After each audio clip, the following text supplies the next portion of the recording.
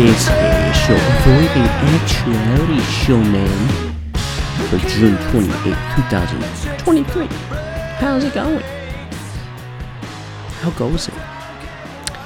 I had an original recording, but I did not like that episode, I'll be honest with y'all, so I'm recording this again late in the evening.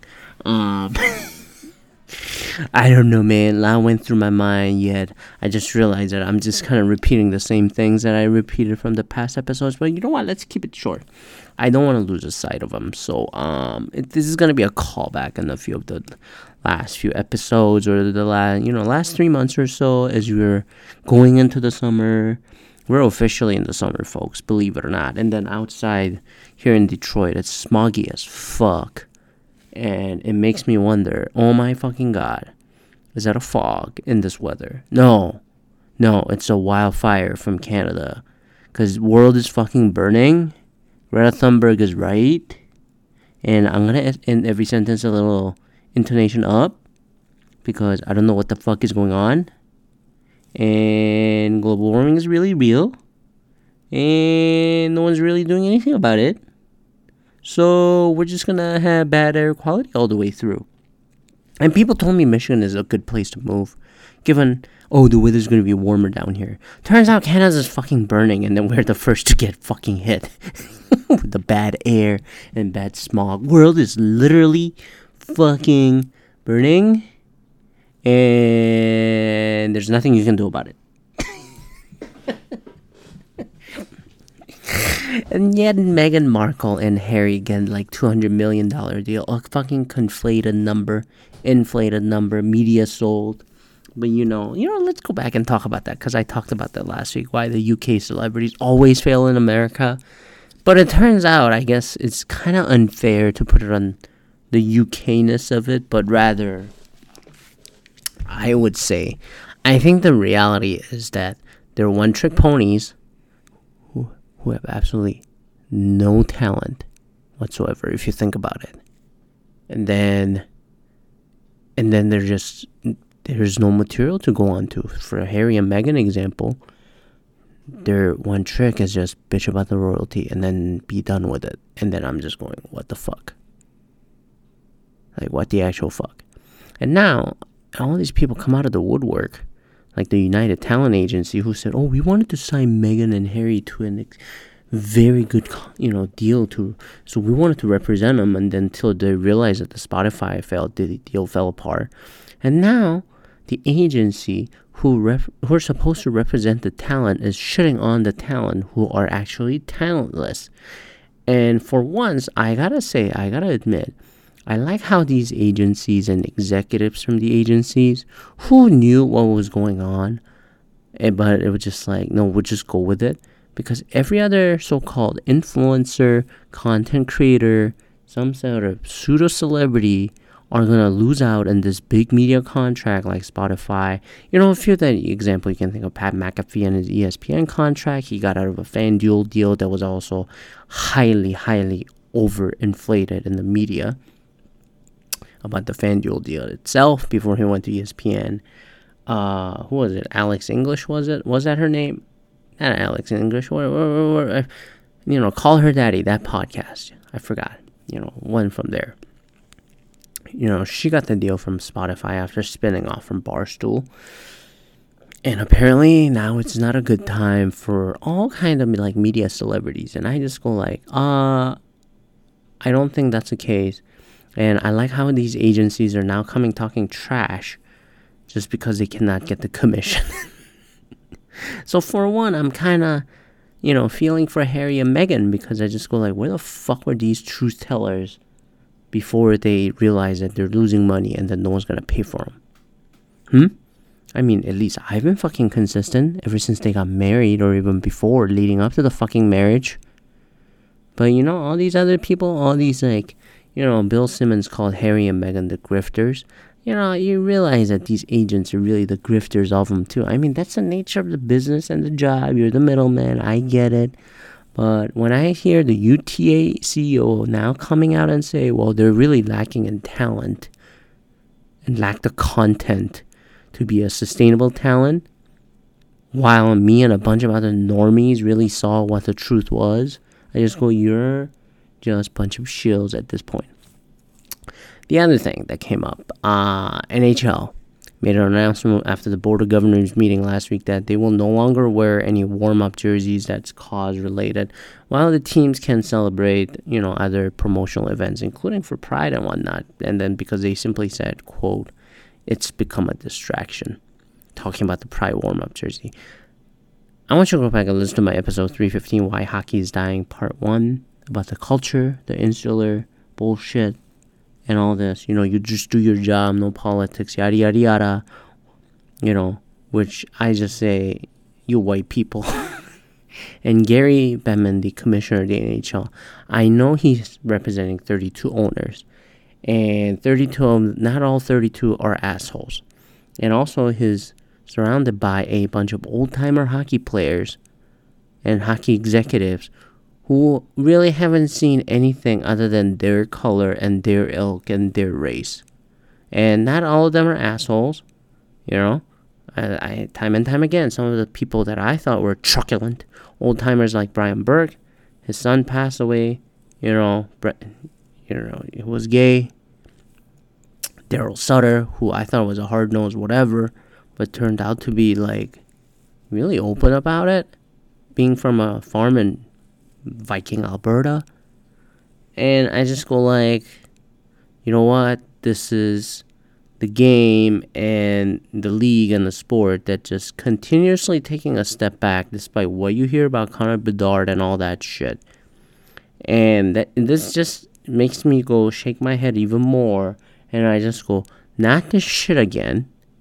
This is why NHL is falling behind and it's digging its foot in for whatever the fucking reason of this toxic, dumbass Caucasian culture. Not realizing that you cannot spell Caucasian without Asian, I'll just say. And continue to shoot itself in the fucking foot. And then the real answer to solve this is really resetting the whole fucking league and whole fucking markets that these guys are in. Because you know what? I'm at a point where okay, the dumbass warm-up jersey, and LGBTQ plus night. I just go, hey, no one's trying to turn your kid gay. And then this is where the ignorance again starts. I'm not going to go into the whole spiel of it, but I just go, okay, if you don't want to put on a stupid rainbow jersey during the warm-up, not the main fucking game, then nobody, during the practice, then let's get rid of all the other awareness nights as a whole, promotional nights. Let's just get rid of them. This is how it starts, and they're going to bitch about the rest of this shit. Let's get rid of just the Pride Night in general. Hockey is for everyone. Okay, let's get rid of the Military Appreciation Night. Let's get rid of, fucking First Aid Workers Night. Let's get rid of every single night that might be even remotely political. Because obviously, it's become more of a distraction, according to the NHL owners and the Board of Governors, for a stupid warm-up jersey. So I say, fuck gay people, fuck lesbian people, fuck transgender people, fuck queer people, fuck military, fuck whatever, and fuck the indigenous people, fuck the other visible minorities, fuck all of it. Hockey's not for everyone. This is horse shit. You don't see color, you don't see gender, you don't see sex, you don't see economic disparities, you don't see the market you're fucking in, you don't see military, you don't see politics. Fuck military, who gives a fuck? You know what, I'm at that point.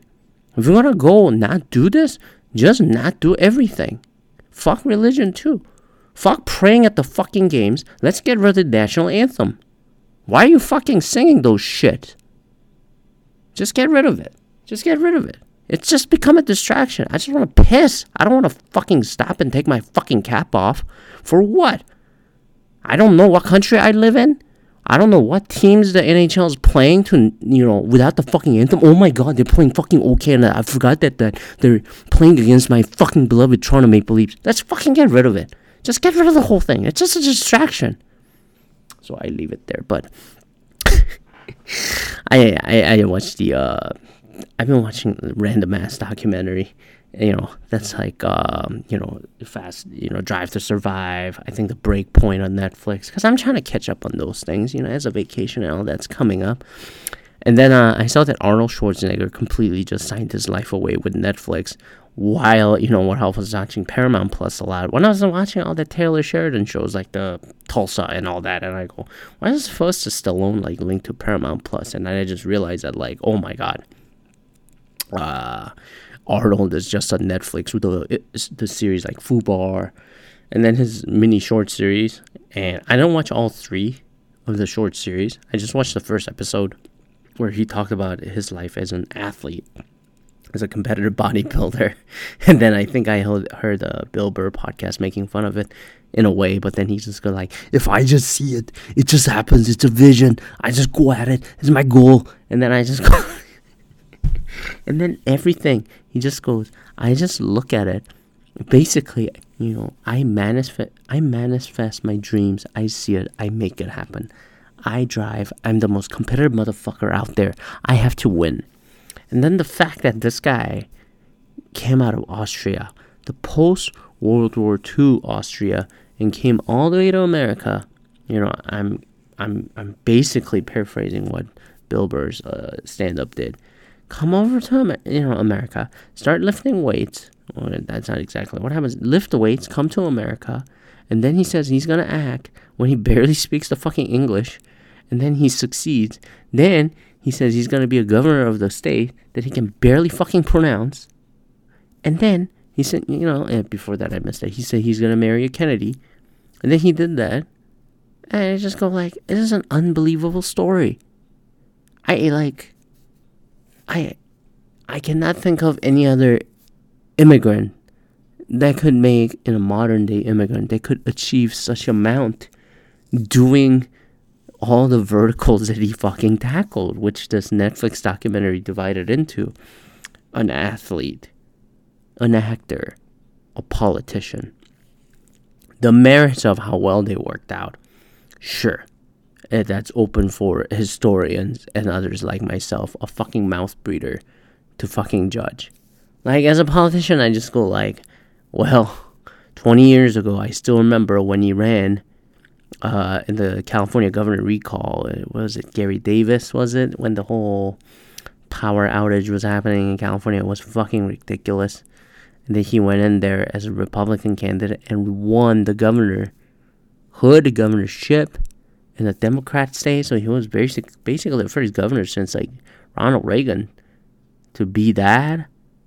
And the state he was left with even more deficit, with no real revenue coming in because he's a Republican. But I also kind of look at California and be like, was that even a fixable thing?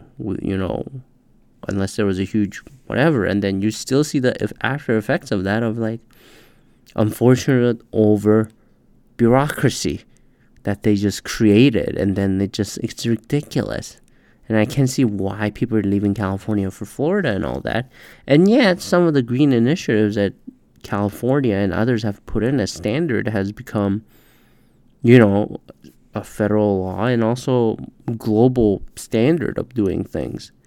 And I applaud California for doing that. It's just that it's just become a very ambitious state with ambitious goals, with the California dream and California sun to set such standards, but yet it hasn't taken care of its state, unfortunately. But I don't think that was just Governor Schwarzenegger's problem, all that fucking problem, although he didn't really help much either, I would say.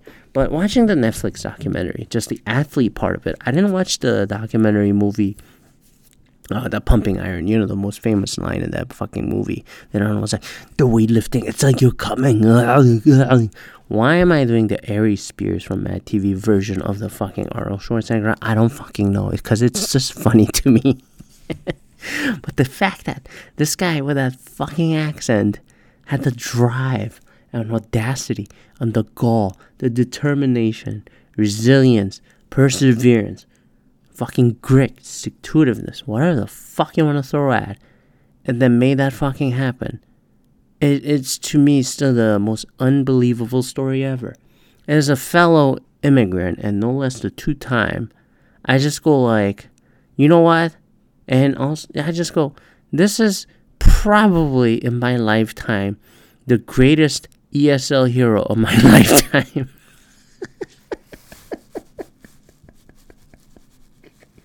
English as a second language. This motherfucker still has the most fucking broken ass accent, but then do that shit when he's 75. And yet, he has achieved in 3 verticals in his life that maybe no one in this world can achieve in one lifetime. You know? And Bill Burr was right when he summarized that and said, go back and say you go from America to Austria, you know, just lift the weight, be the biggest celebrity, marry into that country's royal family, basically, and decide to become a head of state somewhere. Tell me you can do any of that, you know, going to another country. The answer is probably most unlikely, because most people are fucking boring and a bunch of normies, I would say. And when I watched this athlete version of it, the hilarious manifestation of Arnold is like, I just look at it, and then I dream it, I think it. If I see it, I just make it happen. I just go.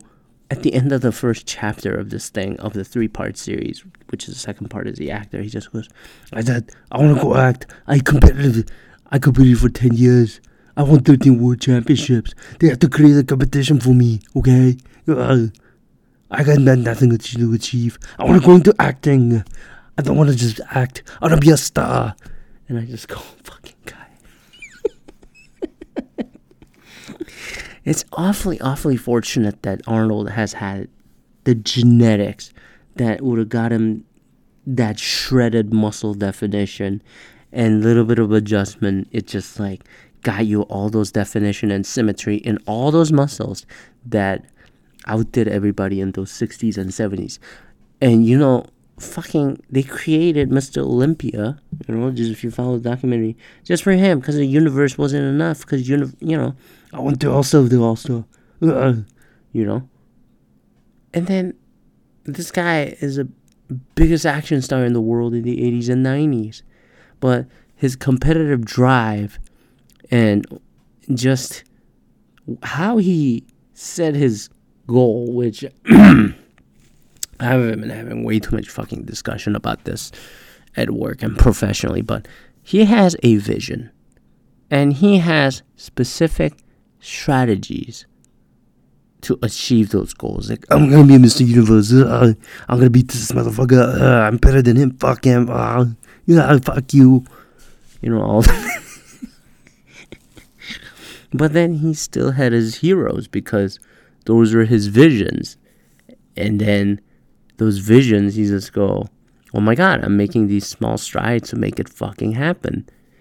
And then it just builds his own confidence. And then at times when he was younger, and then like, I become a second place. I never lost. I haven't lost in 2 years.